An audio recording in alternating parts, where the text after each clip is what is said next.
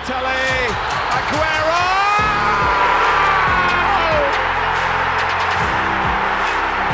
I swear you'll never see anything like this ever again. Lewandowski goes for it again. Oh, he just can't do it. You just cannot be that good. That is an amazing goal.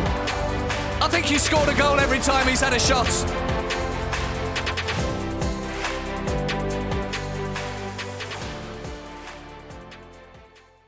What's going on, guys? We're back with episode 2 of season 2 of the 50+1 football podcast, your home for all things Bundesliga, Premier League, and European competition. With me, as always, I'd say Serge Gnabry to my Leroy Sané now. That's the new beauty on Bayern's wings. Billy. Oh, babe. That's cute. This week, we have all the action from week 2 of the Premier League, including a disaster class at Old Trafford, the opening weekend of the new Bundesliga season, and we'll take a look at a humiliation in Bavaria and some rather juicy transfer news. Ooh, it's juicy. Can we start with the Premier League, and can I get it over with? Ladies and gentlemen, this is where you prepare yourselves for the oncoming rant of Billy Andrews about the disaster at Old Trafford. 3, 2, 1, go! I'm over it. It's fine. This is your cue, bro. This is your cue. If we did this yesterday, I would have gone on an absolute tirade. It would have just been an onslaught. Yeah, so do it for the ratings. Do it for the ratings. Do it for the ratings. Do it for the listens. For the clicks. Shit. Like, players were so lackluster. I remember you taking a very, very intricate dig at Luke Shaw and Fosu Mensah, if I'm remembering my facts correctly. Yeah, and I know why Fosu Mensah started. It's because Wan-Bissaka hadn't trained as much as everyone because he'd been quarantined and all that, but he's still... Fosu Mensah, there's a reason he didn't play for us for 3 years up until Palace away at the back end of last season. Yeah, I've put as well that Shaw and Fosu Mensah were just out of their depth for that game. Well, I don't know whether Shaw was out of his depth. I mean, Luke Shaw's not been great for ages. so he was in his depth, but his depth is just not very. Luke Shaw's not been the same since his leg break in 2014 against Wolfsburg. Yeah, that's depressing as well. How old is he now? I want to say mid to late 20s now. I was about to say because his leg break was pretty early in his career. It was like when he was. It was his our second age. year at Old Trafford, second year at United. Oh, that's just depressing. He's 25, so to be fair, he's still relatively young. Yeah, no, but if you think about it, his leg break that came at age 19. Wow, that's a pretty hefty injury to have. For that. And obviously there's going to be a caution after you have a break like that. But it wasn't just Luke Shaw. A lot of fans pick Luke Shaw and blame Luke Shaw because of the fact that same day Spurs announced the signing of Sergio Reguilon from Real Madrid. And it was a left back we were linked with for ages, and we'll talk more about it later. But people single him out. And I'll talk about the game. So Palace were hungrier. They wanted it more. The penalty, don't get me started. One, that's not a penalty. There's a couple of instances where both should not have been a penalty. One, where I think it was Aubameyang in Arsenal's 16-yard. I want to say it was Aubameyang. Anyway, it was Gabriel. That's exactly the one. The same thing as Lindelof. That's what I'm saying. And it doesn't even, warrant a VAR decision. And then Lindelof's gets flagged. I think that's a bit harsh. It was if it had been given, or both instances, if it had been given, it is the softest penalty on earth. And in my opinion, as you just said, definitely not a penalty. Yeah, okay, so he gets given and De Gea saves it. It's a shit penalty from Ayew, but De Gea saves it. It's the third penalty I've ever seen him save. The other one was Leighton Baines a few seasons ago, and the other one was against Van Persie. Jesus, you're going way back if you're quoting times when Leighton Baines and Robin Van Persie were still in the Premier League. Literally. Jesus. But Play goes on for about 4 or 5 minutes, and then you just hear Gary Neville soul just leaves him on commentary. It's just, oh, he's going to make him take that again.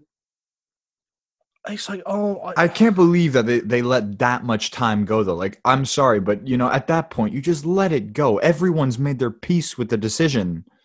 Everyone's made their peace with the decision and the consequences and the following turn of events. Like, why are you flagging that after 4 or 5 minutes? Like, I'm sorry, at that point, no one cares. Well, I said this at the back end of last season. The Premier League is the best league in the world with the worst officiating. Mm-hmm. Another example, Mike Dean, West Brom against, who was it? Everton, West Brom Everton. Okay, so Kieran Gibbs gets sent off just before half-time because he punched James Rodriguez in the face. That's a red card. I'm not disputing it. Love that. The written rule is you're not allowed to go onto the pitch to talk to the referee. You have to do it in the tunnel or outside his dressing room at half-time. Yeah. But West Brom are in a porter cabin in the car park. So how is Slavan Bilic supposed to talk to Mike Dean and ask him why Kieran Gibbs got sent off? Because that's what he was asking. He didn't swear at him.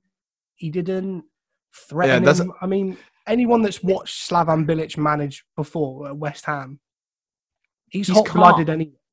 He isn't calm in that sense, but he was calm in this specific... Yeah, and he gets a red card, and it's like, fine.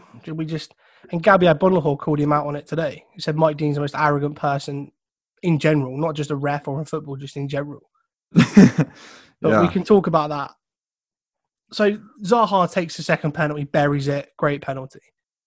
2-0 Palace. Pogba comes off. He wasn't at the races, like no one was. You can't single anyone out for this because everyone was shit, apart from Donny van de Beek, who came on, played really well, found spaces, found passes that no one found, scored, make it 2-1. And then Zaha goes down the other end, bullies Lindelof, who I think I said it to you, he's just a Swedish Phil Jones at this point. Like, it's not even wrong. Play Maguire or Lindelof. Don't play them together. That was my partnership. Yeah.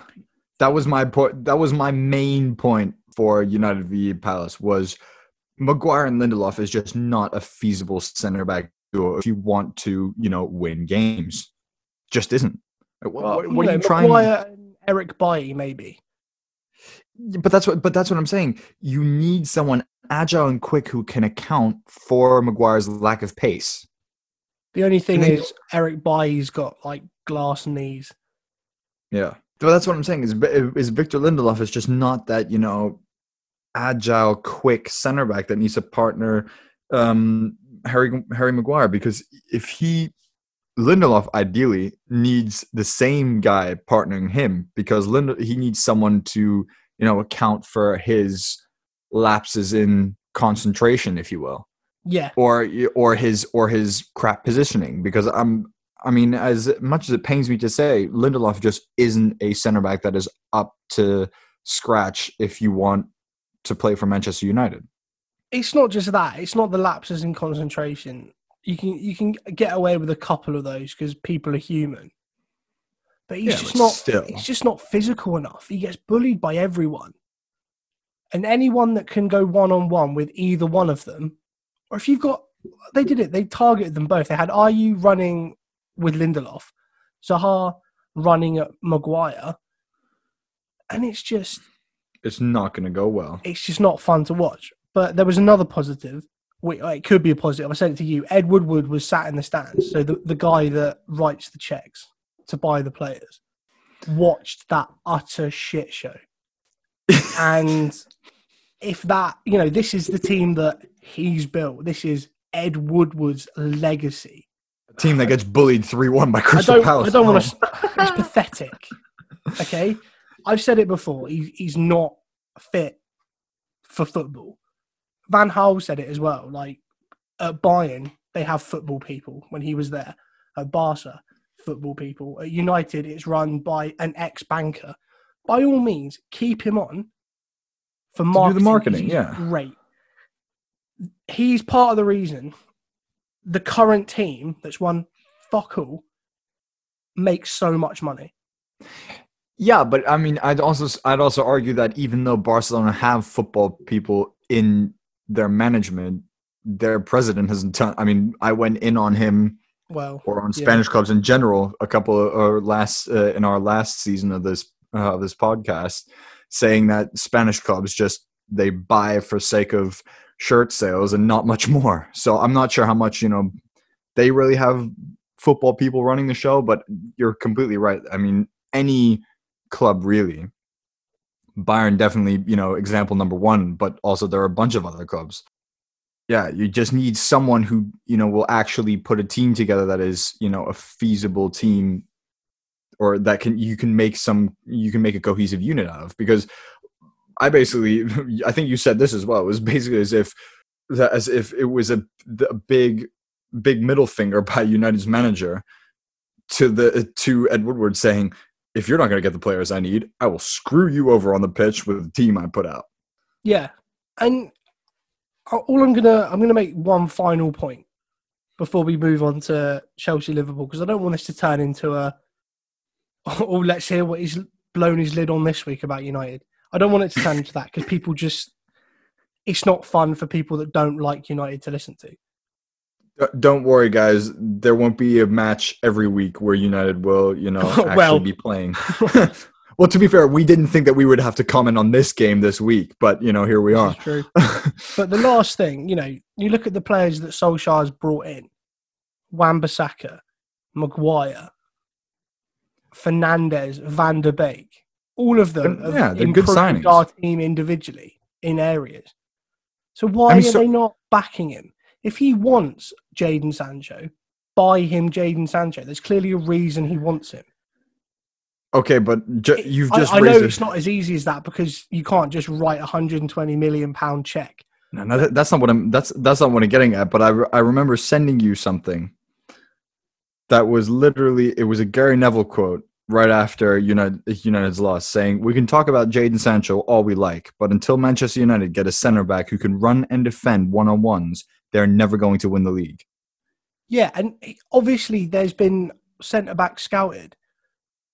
So pay the money for that centre back. There's now rumours saying that we won't pay €23 million for Alex Telles from Porto. Like, oh my God. Sell Chris Smalling and just fund it with that. Because Roma's managers come out and said, I want Chris Smalling. I've got 3 centre-backs. I need Chris Smalling in my team. Use it against him. If you want him that badly, you'll pay the $20 million we want for him. I'm going to move on because I'm sick to death of moaning and talking. But this was week 1 of United's Premier League season. Tune in next week when we lose to Brighton. And he just said he didn't want it to turn into a podcast about whining about Man United's performances. I can't help it. Everyone's been bantering me about it. I was about to say, guys, if United keep giving him a reason to, it'll make you guys want United to play better, just so we have something else to talk about on this pod, won't it? Exactly. So you guys all become United fans. United win, United, even if we lose but we play well, I won't complain. I'll complain a little, but I won't go in on people. But let's move on. Let's move swiftly on. Chelsea v Liverpool. This was basically the heavyweight clash that everyone wanted to see, especially because Jurgen Klopp and Frank Lampard got into a war of words before this match, with Jurgen Klopp attacking Chelsea about spending so much, to which I have to say, I'm sorry. I love Jurgen Klopp as a manager. He is an unreal manager, has done wonders with that Liverpool team. But buddy, you cannot be saying jack shit because you spent 432 mil since taking over Liverpool. Don't start attacking Chelsea for spending money, especially when they didn't spend anything last summer. They couldn't have, but... yeah, exactly. Well, I mean, obviously, but that's what I'm saying. They didn't spend anything last summer. At the end of the day, they had a zero, they had a big fat zero in expenditures. Or expenses. I don't get... Anyways, heavyweight showdown. Did it live up to the hype? I think so. It was a good game to watch. It had everything. Goalkeeping mistakes, a straight red. Oh, Jesus Christ. I'm sorry, but first of all, Andreas Christensen, what are you doing? I was going to say, you want to talk about Maguire and Lindelof not being able to defend. Can we talk about Anders Christensen? Andreas Christensen just had he runs. I'm sorry. At the end of the day, I'm still always baffled by defenders wanting to take take the L on and draw a straight red by being last man. Because if you're last man, just let him run and hope that your goalkeeper might save the situation. Because even if you go a goal down, it's still level pegging when you look at the teams in terms of 11v11. And I'm sorry, but Liverpool, just to beat Liverpool, you already have to have a damn good day playing 11v11. If you're going up against Liverpool one man down, you're just going to have to hope for a miracle that you get even a point out of the whole thing.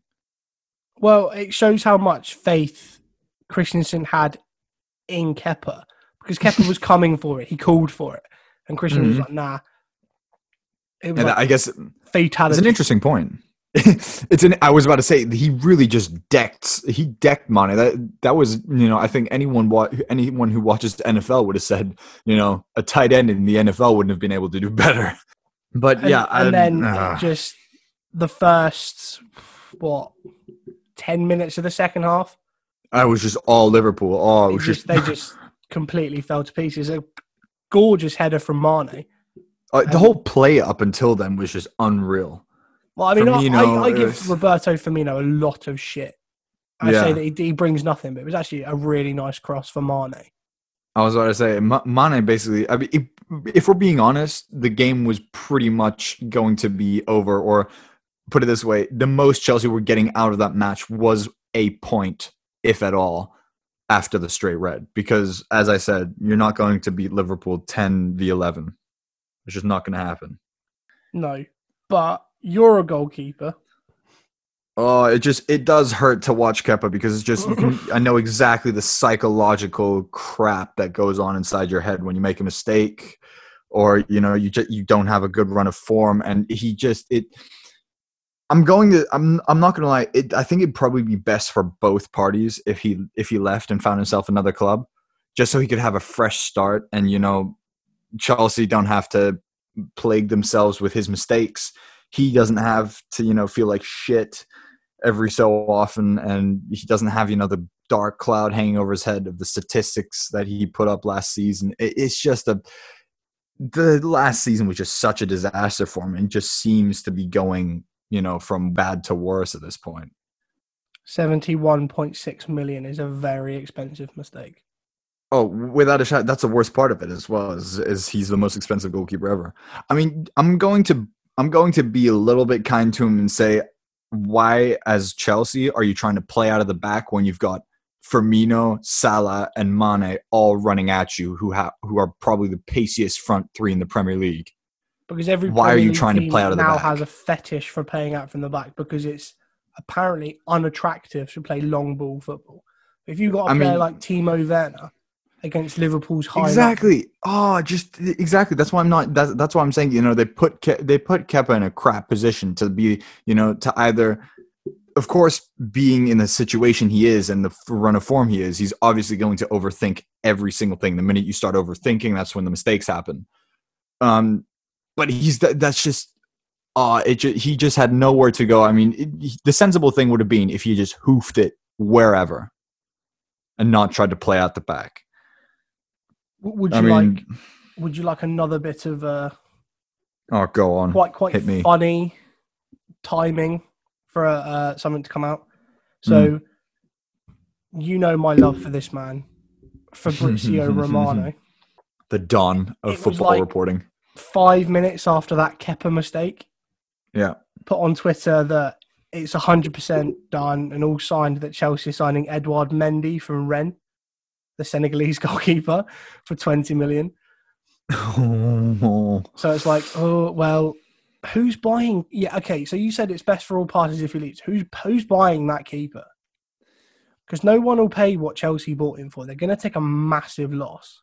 I'm sorry, but Chelsea have to definitely be They have to become friends with the idea that they're going to take a massive loss, because there is no way you're going to market that. 71 million. I can guarantee you right now, 100%, no one in their right mind will pay what they paid for him. It's not going to happen. They'll be lucky if they get 50 for him. 50? Are you kidding? They'll be lucky if they get 20 for him. Given his recent run of form, I don't care if he's a Premier League goalkeeper or not. He's not going to be raking in more than 20 or 30 million pounds. It's not going to happen. He's right now, what he would probably be best for him is to go to some Europa League team anywhere in Europe. Preferably one of the top 5 leagues. Go to some Europa League team where he can rebuild his confidence. There's no pressure on him, and he can, figure his career out. He's 25. If he keeps this up, he's going to be ruining, his prime years.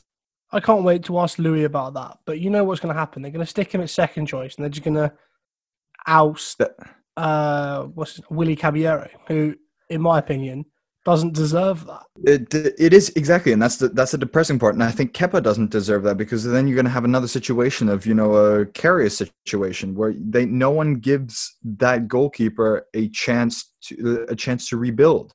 Yeah, but Karius was pretty terrible. I mean, we'll take into consideration that he was playing apparently completely concussed, but what, for his entire loan spell at Besiktas as well? Was he concussed then as well? Oh no! I'm not defending that part, but that part you can definitely attribute just to the fact that mentally he was out of it.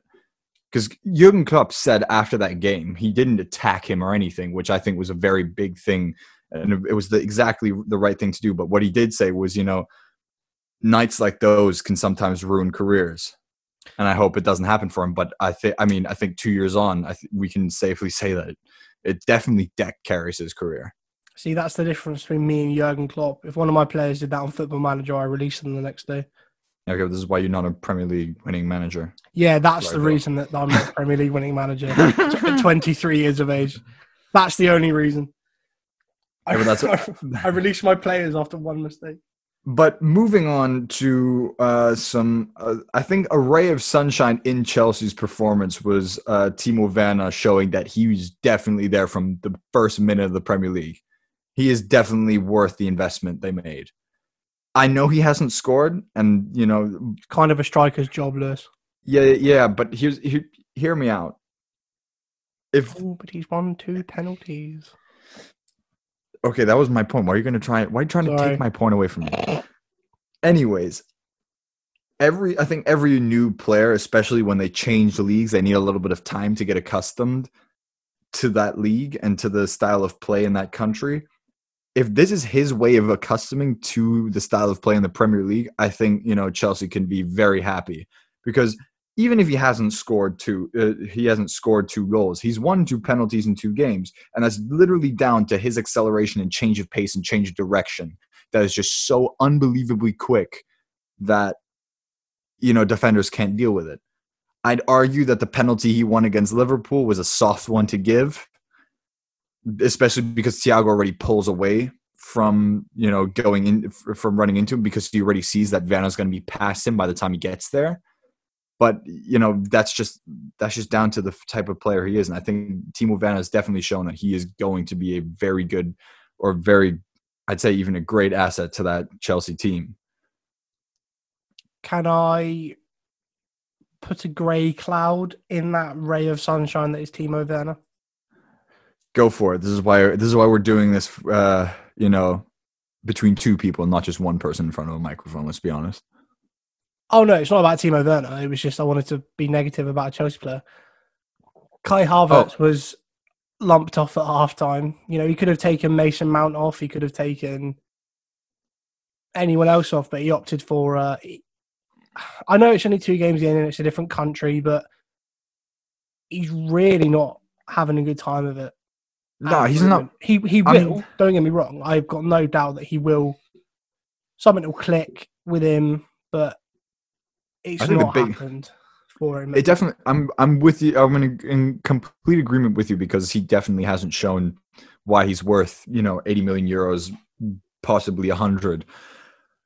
But I'm gonna ask you, if you buy someone for that much money, why wouldn't you play them at their preferred position. Well, I said this to you, didn't I? Why are you playing him right wing? Why are you not playing him at 10? He's not a winger. He's not. He's 6'2". That's not a winger. You don't put a 6'2" guy at the wing. Especially, it baffles me because I looked at the team sheet when it was announced before the game, and I looked at it and I was like, why is he playing? He's playing, it's a solid midfield three, but it's I'd argue a very defensive midfield three if you look at Jorginho, Kovacic, all three of and them are Kante. defensive midfielders. Exactly. Quite defensive midfield lineup. And then you stick Mason Mount and Kai Havertz both on the wings. What are you trying to achieve? The only way I could see that working out was if he tried, like a pine tree system almost, where you play a 4-3-2-1. But even that's just not effective. I don't get why he's not opting for something that'll give him a center attacking midfield position. Because if you put Kai Havertz at center attacking mid, he will do bits. I mean, he's done it for Leverkusen in the last 2 seasons. He's even shown that he could play striker, but I mean, obviously Chelsea already have too many strikers. But Chelsea are just overloaded in the center. When Chelsea are overloaded on the center mid, center attacking mid, and striking positions, but then they're spread so thin on the wings that they're resorting to putting Mason Mount and Kai Havertz on the wings. You're not going to get the best out of them. No, Christian Pulisic is injured, which is probably why Mason Mount's out there. And Hakim Ziyech is also injured. Which is probably why Kai Havertz is out there. So, who do you, if he wants to play those 3 defensive midfield players, are you going to not play your record signing? It baffles the hell out of me. They've got Callum Hudson-Odoi who they could easily stick on the wings, especially. I'm sorry, but again. That's what I'm saying. He's used the whole last season basically saying, we're going to play with what we've got, and what we've got is a bunch of youngsters. I'm going to give the youngsters a chance. I realize that you've now made investments on the wings, but if those investments are injured, then you're back to the same story as last season. And then you should play with what you've got. And what you've got is Callum Hudson-Odoi. And Callum Hudson-Odoi is a great winger. Give him the time.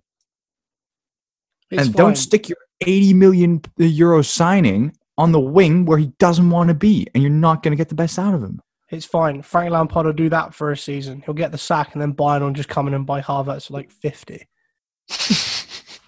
I'm calling it now. Is it? Okay, guys. You heard it here first. So, moving on from Chelsea's baffling lineups and formations and player picks. Honourable mentions for the weekend. Not only did Heung-min Son get 4 great goals against Saints, they were 4 wicked passes from Harry Kane. They kind of switched roles there. It's usually Son assisting Kane, but today, the exact opposite. That last one for Son's 4th, it was running away from goal towards the byline. It was just inch perfect. The whip on that is absolutely unreal. But you add Gareth Bale to that front 3. Son, Kane, and Bale. Yeah, Son, Kane, and Bale at the expense of Lucas Moura. The issue is, can you keep Gareth Bale and Harry Kane fit all season? I was about to say, those two more or less have glass legs. Oh, Gareth Bale's got muscles like wet tissue paper. I was about to say, they tear every 5 seconds. Which is probably why we won't see him play for Spurs till next month now. Because I don't think he's going to play against Orient on Tuesday. No, they already I thought it was already confirmed that because of his medical, Spurs were not going to be playing him until about October. I thought it was just a rumor because there was rumors going around that he failed the medical, and all these Spurs fans on Twitter were like, "What? No, can we sign him anyway?" I'm pretty sure that's exactly what happened, because I think during his medical they found something, I think in his knee or in his thigh, something that wasn't completely exactly. That's what I'm saying. So, pretty golf injury, let's be honest. I'm laughing if that was the case. But moving on from that, Leeds win their first Premier League game in 16 years with, a game that every football fan wants to see, 4-3. It was a great game, but if Leeds don't, fair play for scoring 4 goals. Fulham, in my mind, Fulham are already down after 2. They just don't look at it. I said to one of my mates, it's like that is the most championship game I think I've ever seen. Because it was just constant end-to-end defensive mistakes. Leeds going forward are unreal. That's Helder the only Costa, reason they're up there, though. Patrick Bamford. They will have, when Rodrigo settles in, I'm sure he'll get a few. Paulo Hernandez is still going strong. But if they can't learn to defend... Oh, they're not going to survive against any team in the top half of the Premier League, let alone the top 6. Look at what happened against Liverpool. They scored 3 goals. Normally, 3 goals in a Premier League game is enough. Oh, not against Liverpool. But That's what I'm saying. If you can't defend, you concede 4. And it doesn't help when their first choice goalkeeper isn't great, and their backup is Kiko Casilla, who is worse than Kepa. Yeah. Ideally, you'd stick Kepa in the Leeds goal. I don't know. It's a weird one. Leeds going forward are going to hurt teams. But you watch them in their opening 2 games and you're going to get 3 or 4 chances against that Leeds defence and keeper. Yeah, definitely. And I don't want to be all negative because they did win. And fair play to them for winning. But you've got to be realistic with it. If you defend like that, how many times this season are Fulham going to score 3 goals in a game? Definitely not against top 6 sides. Definitely not against bottom 6 half the time. Exactly. I know it's unfair to say they're already down, but in my mind, they just don't look good enough. They give the ball away too easily. They're weak defensively. Fun. I'm writing a team off after 2 games. It's a bit harsh, but I think we'll see at the end of the season if it plays out. I think we need to start writing down all the predictions that we make. I haven't got enough time to move. Exactly. Time to move on to the Bundesliga, where we've had our first match day of the new season, and we got it started off with, what did you say it was in the introduction? A humiliation in Bavaria. That was the one. We've had our first match week of the Bundesliga, and we already know who's won. Yeah, I can't even argue with you there. But I mean, I went into this topic last season as well, and I just said,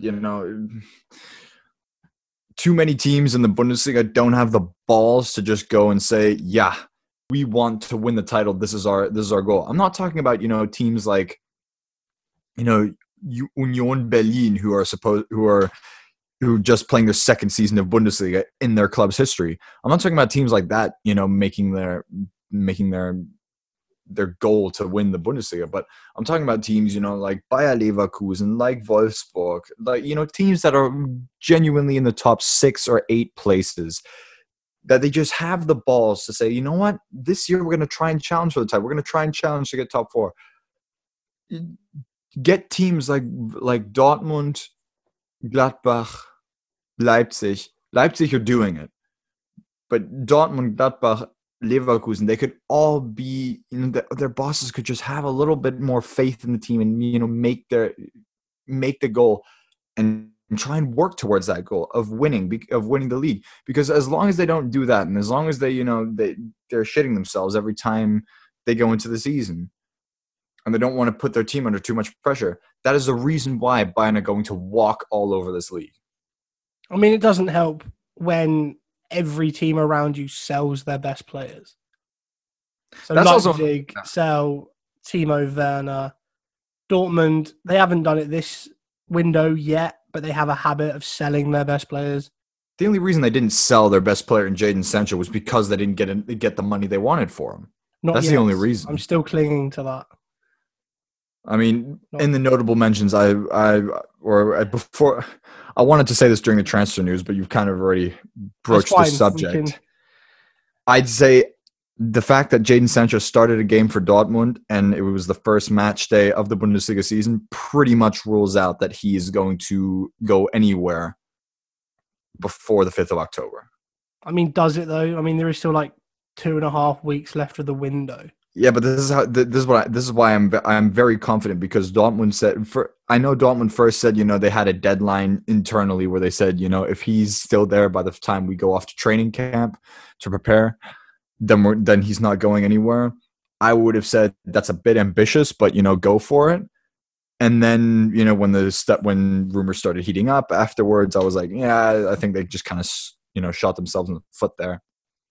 But what I did tell you a couple of weeks ago, and I'm still pretty sure of that now, is that if he is in a Dortmund shirt on that first Bundesliga match day, he is not going to leave this summer. I mean, to be honest, I've given up on it, really. Well, then they're getting Ivan Perisic on loan. Ugh. Jesus. He's a decent player. He did bits for Bayern. He was one of the reasons that they won the treble. Yeah, but you think about the play. I don't want to bring this back. He's good for one season. That's the problem. You guys, we don't want those short-term fixes anymore. Anyway, let's talk Schalke's demoralizing defeat. So you put 8 past them. We're getting pretty used to putting 8 past any team. The only good news is for Schalke is that they can say now we're at least as bad as Barcelona, or at least as good as Barcelona. Barcelona scored twice.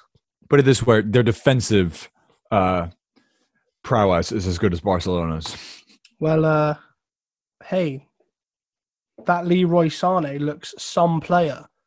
Who would have thought? The guy comes in not even fully 100% fit and scores a goal and provides 2 assists. Just going to put this out there again. Bayern medical team have said he is not 100% fit. All I'm saying is it baffles me. There must have been an attitude problem at City. Because his first season, he won PFA Young Player of the Year. He was unreal. Yeah. And then it just sort of just dropped off. But here's the thing.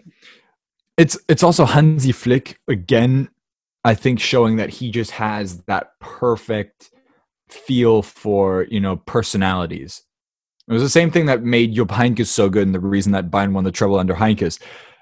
It's the fact that you have a coach who and a manager who knows not just how to do or how to put the tactics and use the players that he's got and use the perfect tactics to make the team play well. He also knows exactly how to keep the team harmony and talk to players and get the best out of them, which is why I think he's going to be able to get Leroy Sané into the type of player that doesn't just think about going forward, but also thinks about defending. And I think he will definitely be able to curb that attitude problem. Yeah, I think whether he just wasn't happy in England, whether he just wanted to be back in Germany. It probably could be. That, he would have been at Bayern last season had he not exactly. Done his ACL in the Community Shield. I think everyone knows he would have been at Bayern last season. Yeah, definitely.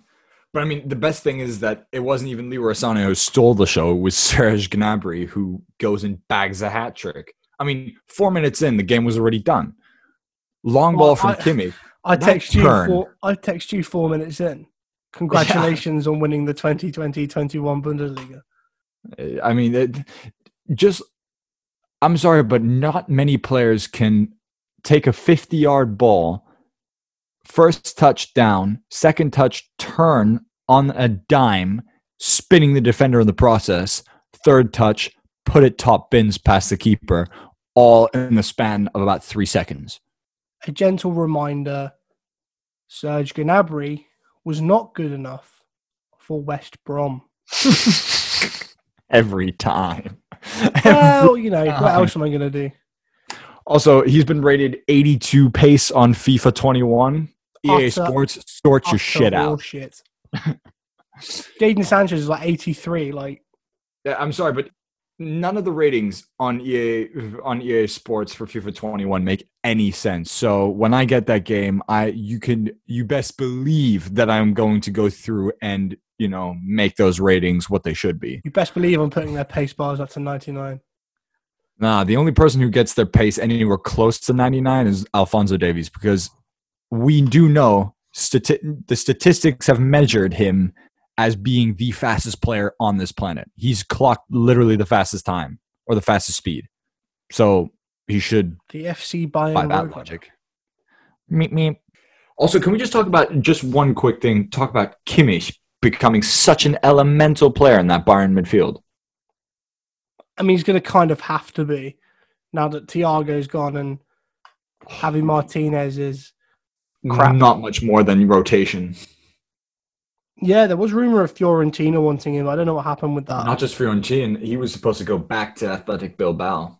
Crazy. It would have been good though.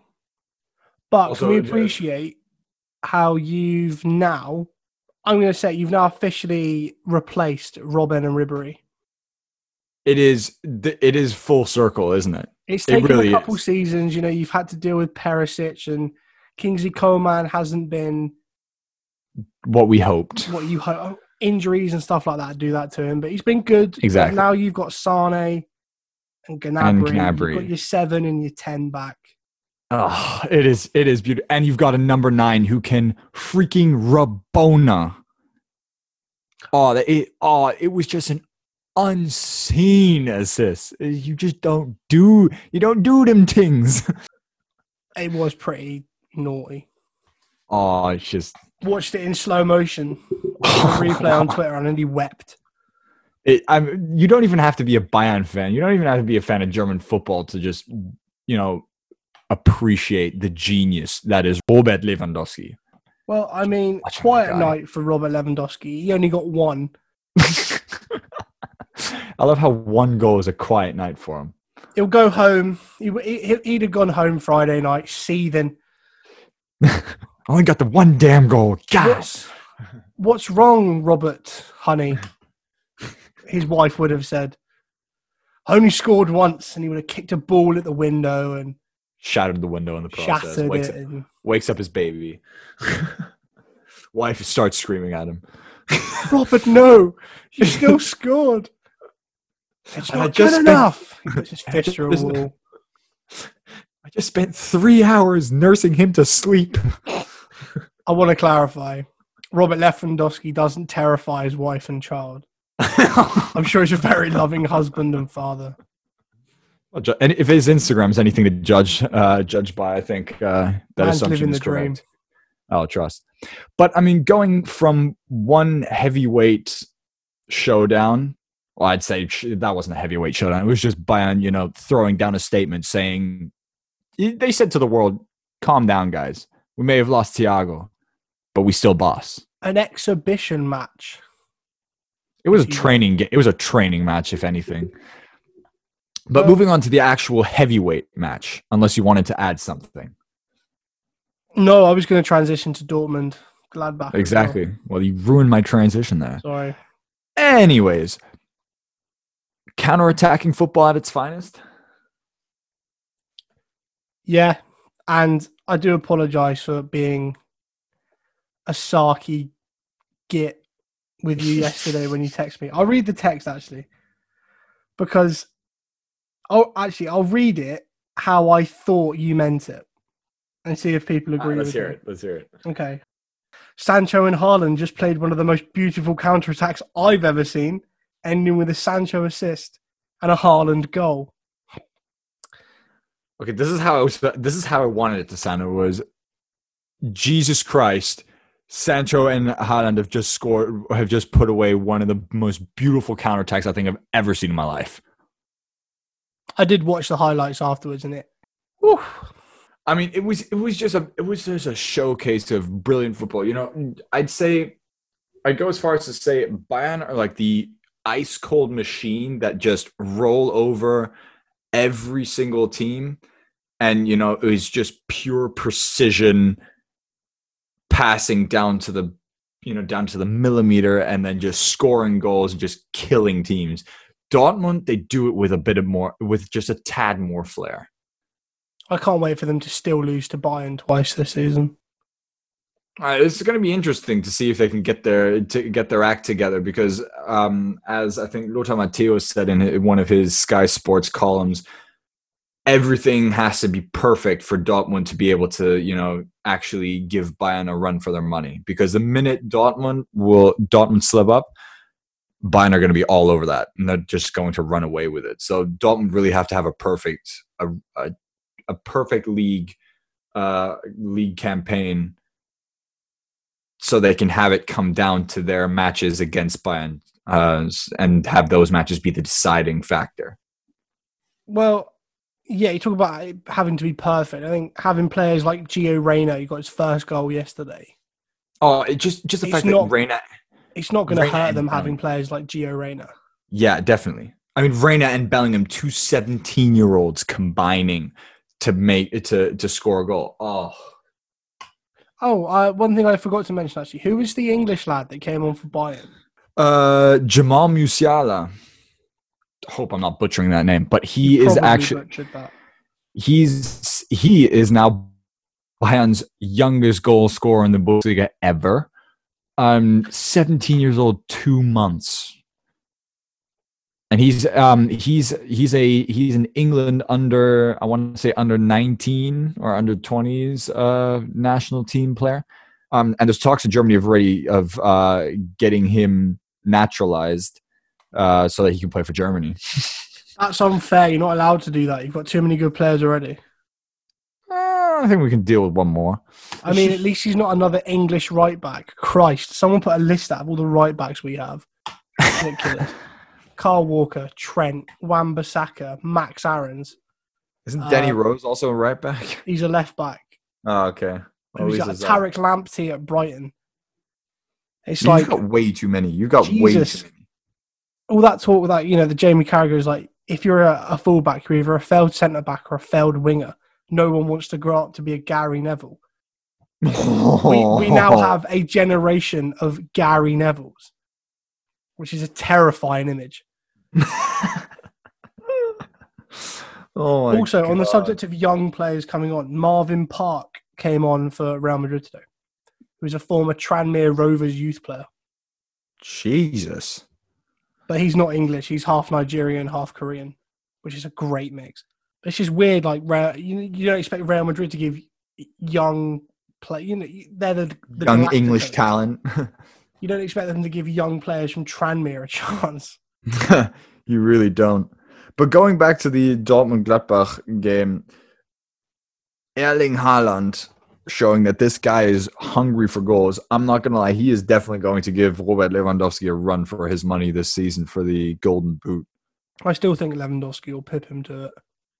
Yeah, because I think Lewandowski right now is the best striker ever. He's the best number 9 in world football at the moment. Yeah, did I just say ever? I didn't mean ever. Yeah, I was going to say, let's not get ahead of ourselves. I was about to say, that's a bit far-fetched.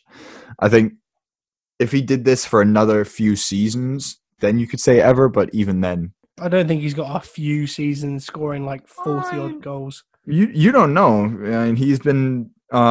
he himself said, I feel better than I did at 26. And I think I still could play till I'm 38.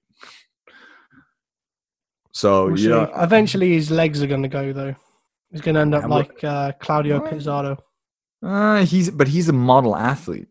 He's basically like Ronaldo in the sense that, he's eating perfectly, and that whole family is just sports oriented. Yeah. It's unreal. But also I think the big thing was the fact that Dortmund cleared away not just any team, but they cleared away Gladbach 3-0 as if it was nothing. I mean, they dominated Gladbach. Gladbach didn't seem to have a chance, really.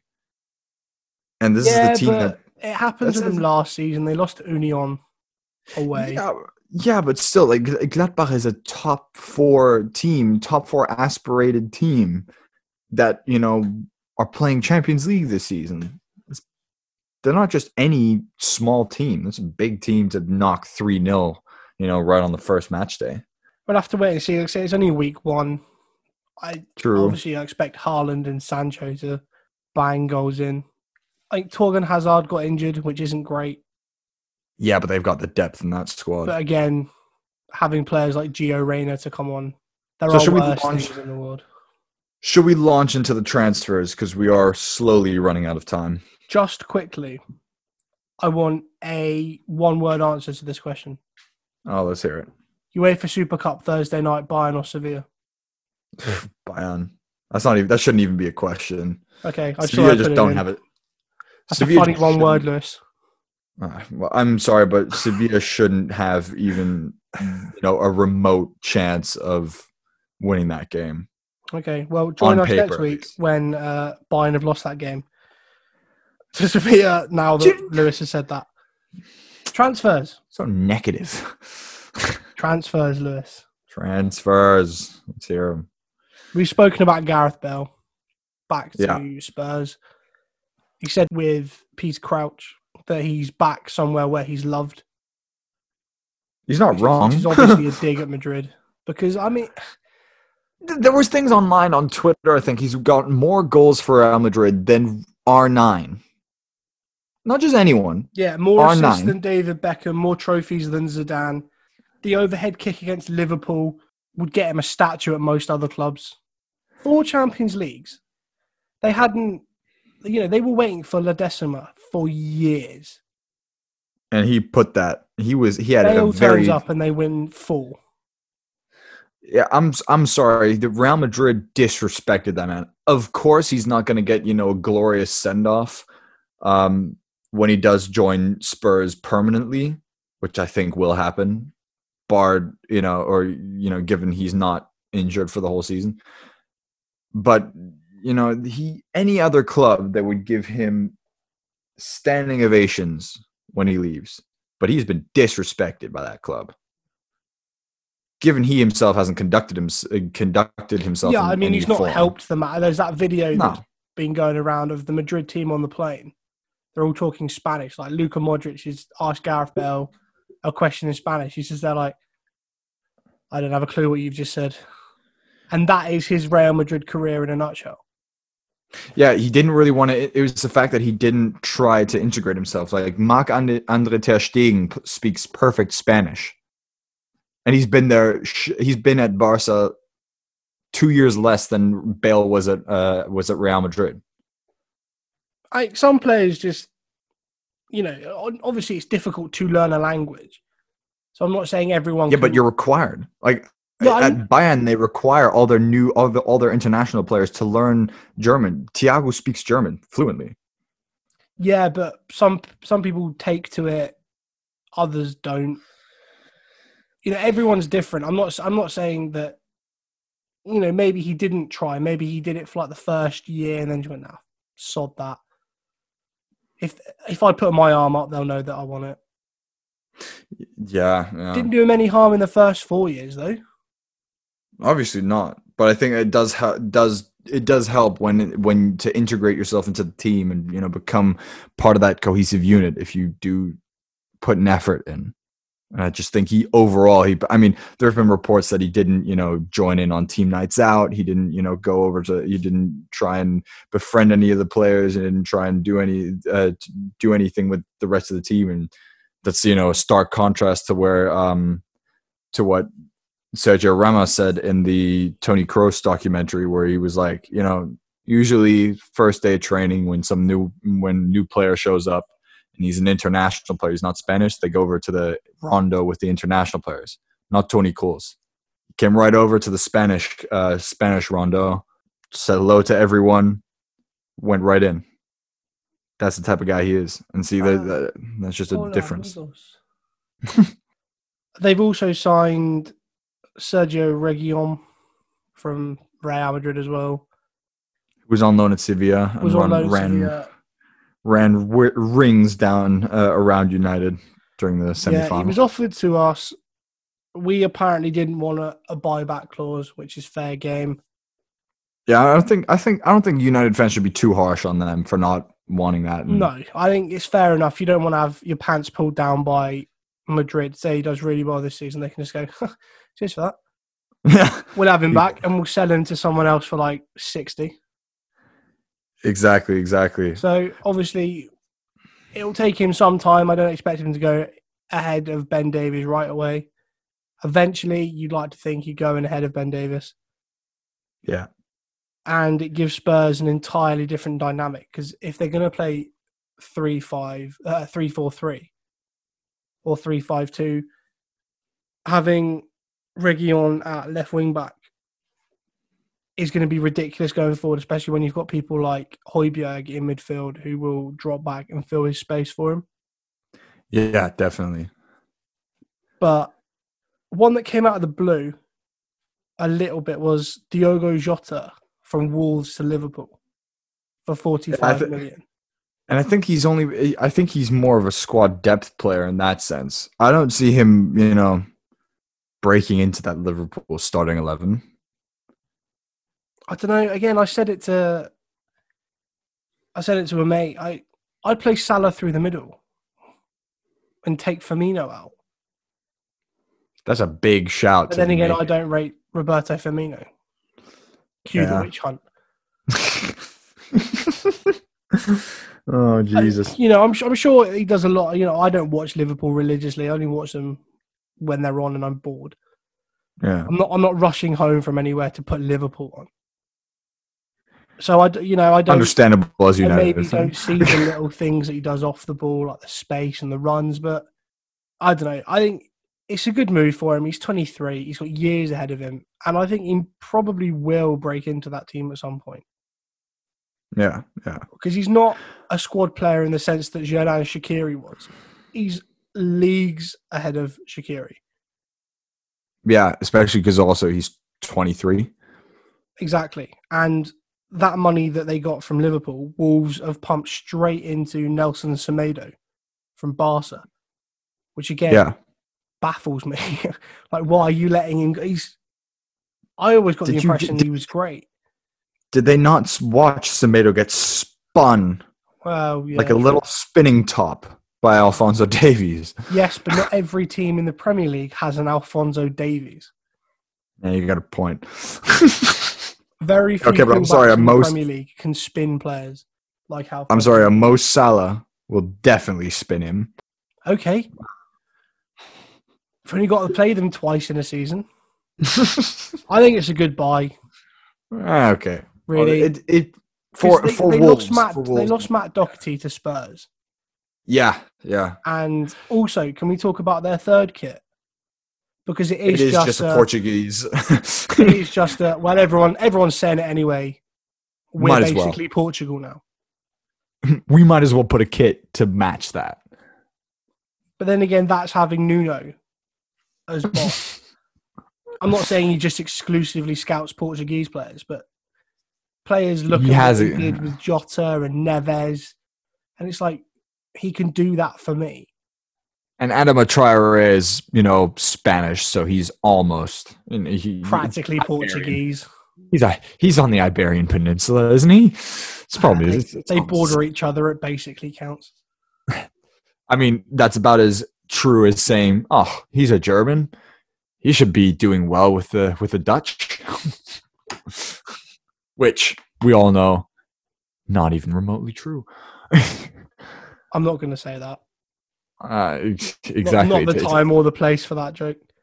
One last thing before we go, I wanted to mention that Barcelona have had a bid rejected by Norwich for Max Aarons of 20 mil, who is coincidentally a right back. So they're getting 35 mil for Semedo. Is it feasible for them to then go back in for Aarons with 30, given he's also linked with Bayern as well? Yeah, but first of all, Bayern are going to definitely take Sergino Dest over Max Aarons if they can get him. And, the Ajax player. Yeah. And I think, is Max Aarons really that good to warrant 30 million?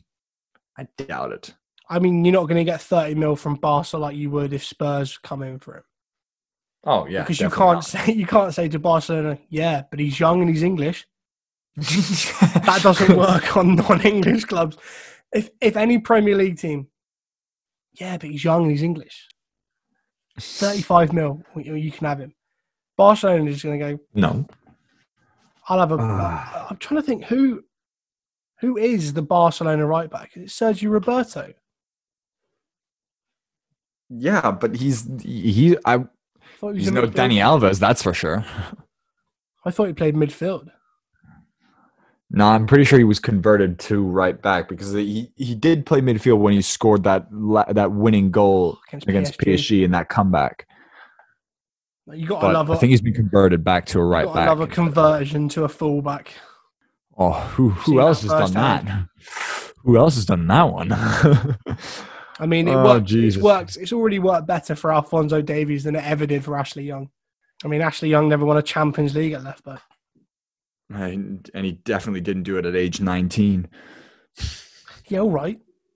Christ, we can't all have generational talents in our team. Can't all have the one Canadian player who is ever going to make waves. Jose Altidore for Sunderland. Thank you very much. I think he scored once. Jose Altidore is American. No, he's not. He's Canadian. Jose Altidore played for the American national team.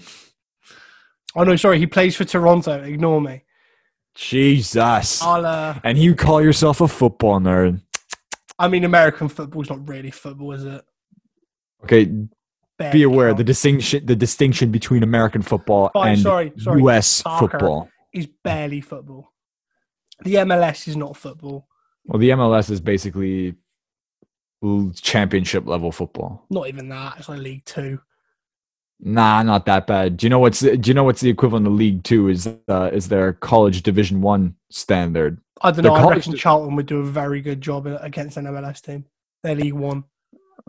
Okay, I'll put it this way: League One I can understand, but that's why their college Division 1 program is actually on par with fourth tier in most of Europe, or at least in Europe's top 5 leagues. I would say we could talk about this another time, but I don't care. Yeah, exactly. The one thing I was actually going to talk about was Bayern making a fatal error in their squad planning for the 2020-2021 season. But seeing as we don't have enough time for that, I guess that's something everyone can look forward to next week. I will not be able to sleep until I hear that. I know you're already giddy with excitement. The anticipation, Lewis, it's killing me. I know. It's almost as if you wanted. You bastard now. I'll let you wrap up. All right. Thanks so much for listening, guys, to this week's episode of the 50+1 Football Podcast. We will be back next week, of course, with your rundowns of the Premier League, of the Bundesliga, of also the UEFA Super Cup, because that is this weekend, this Thursday. Anyways, we will be back next week. Thanks so much for listening. Keep calm. Love the beautiful game.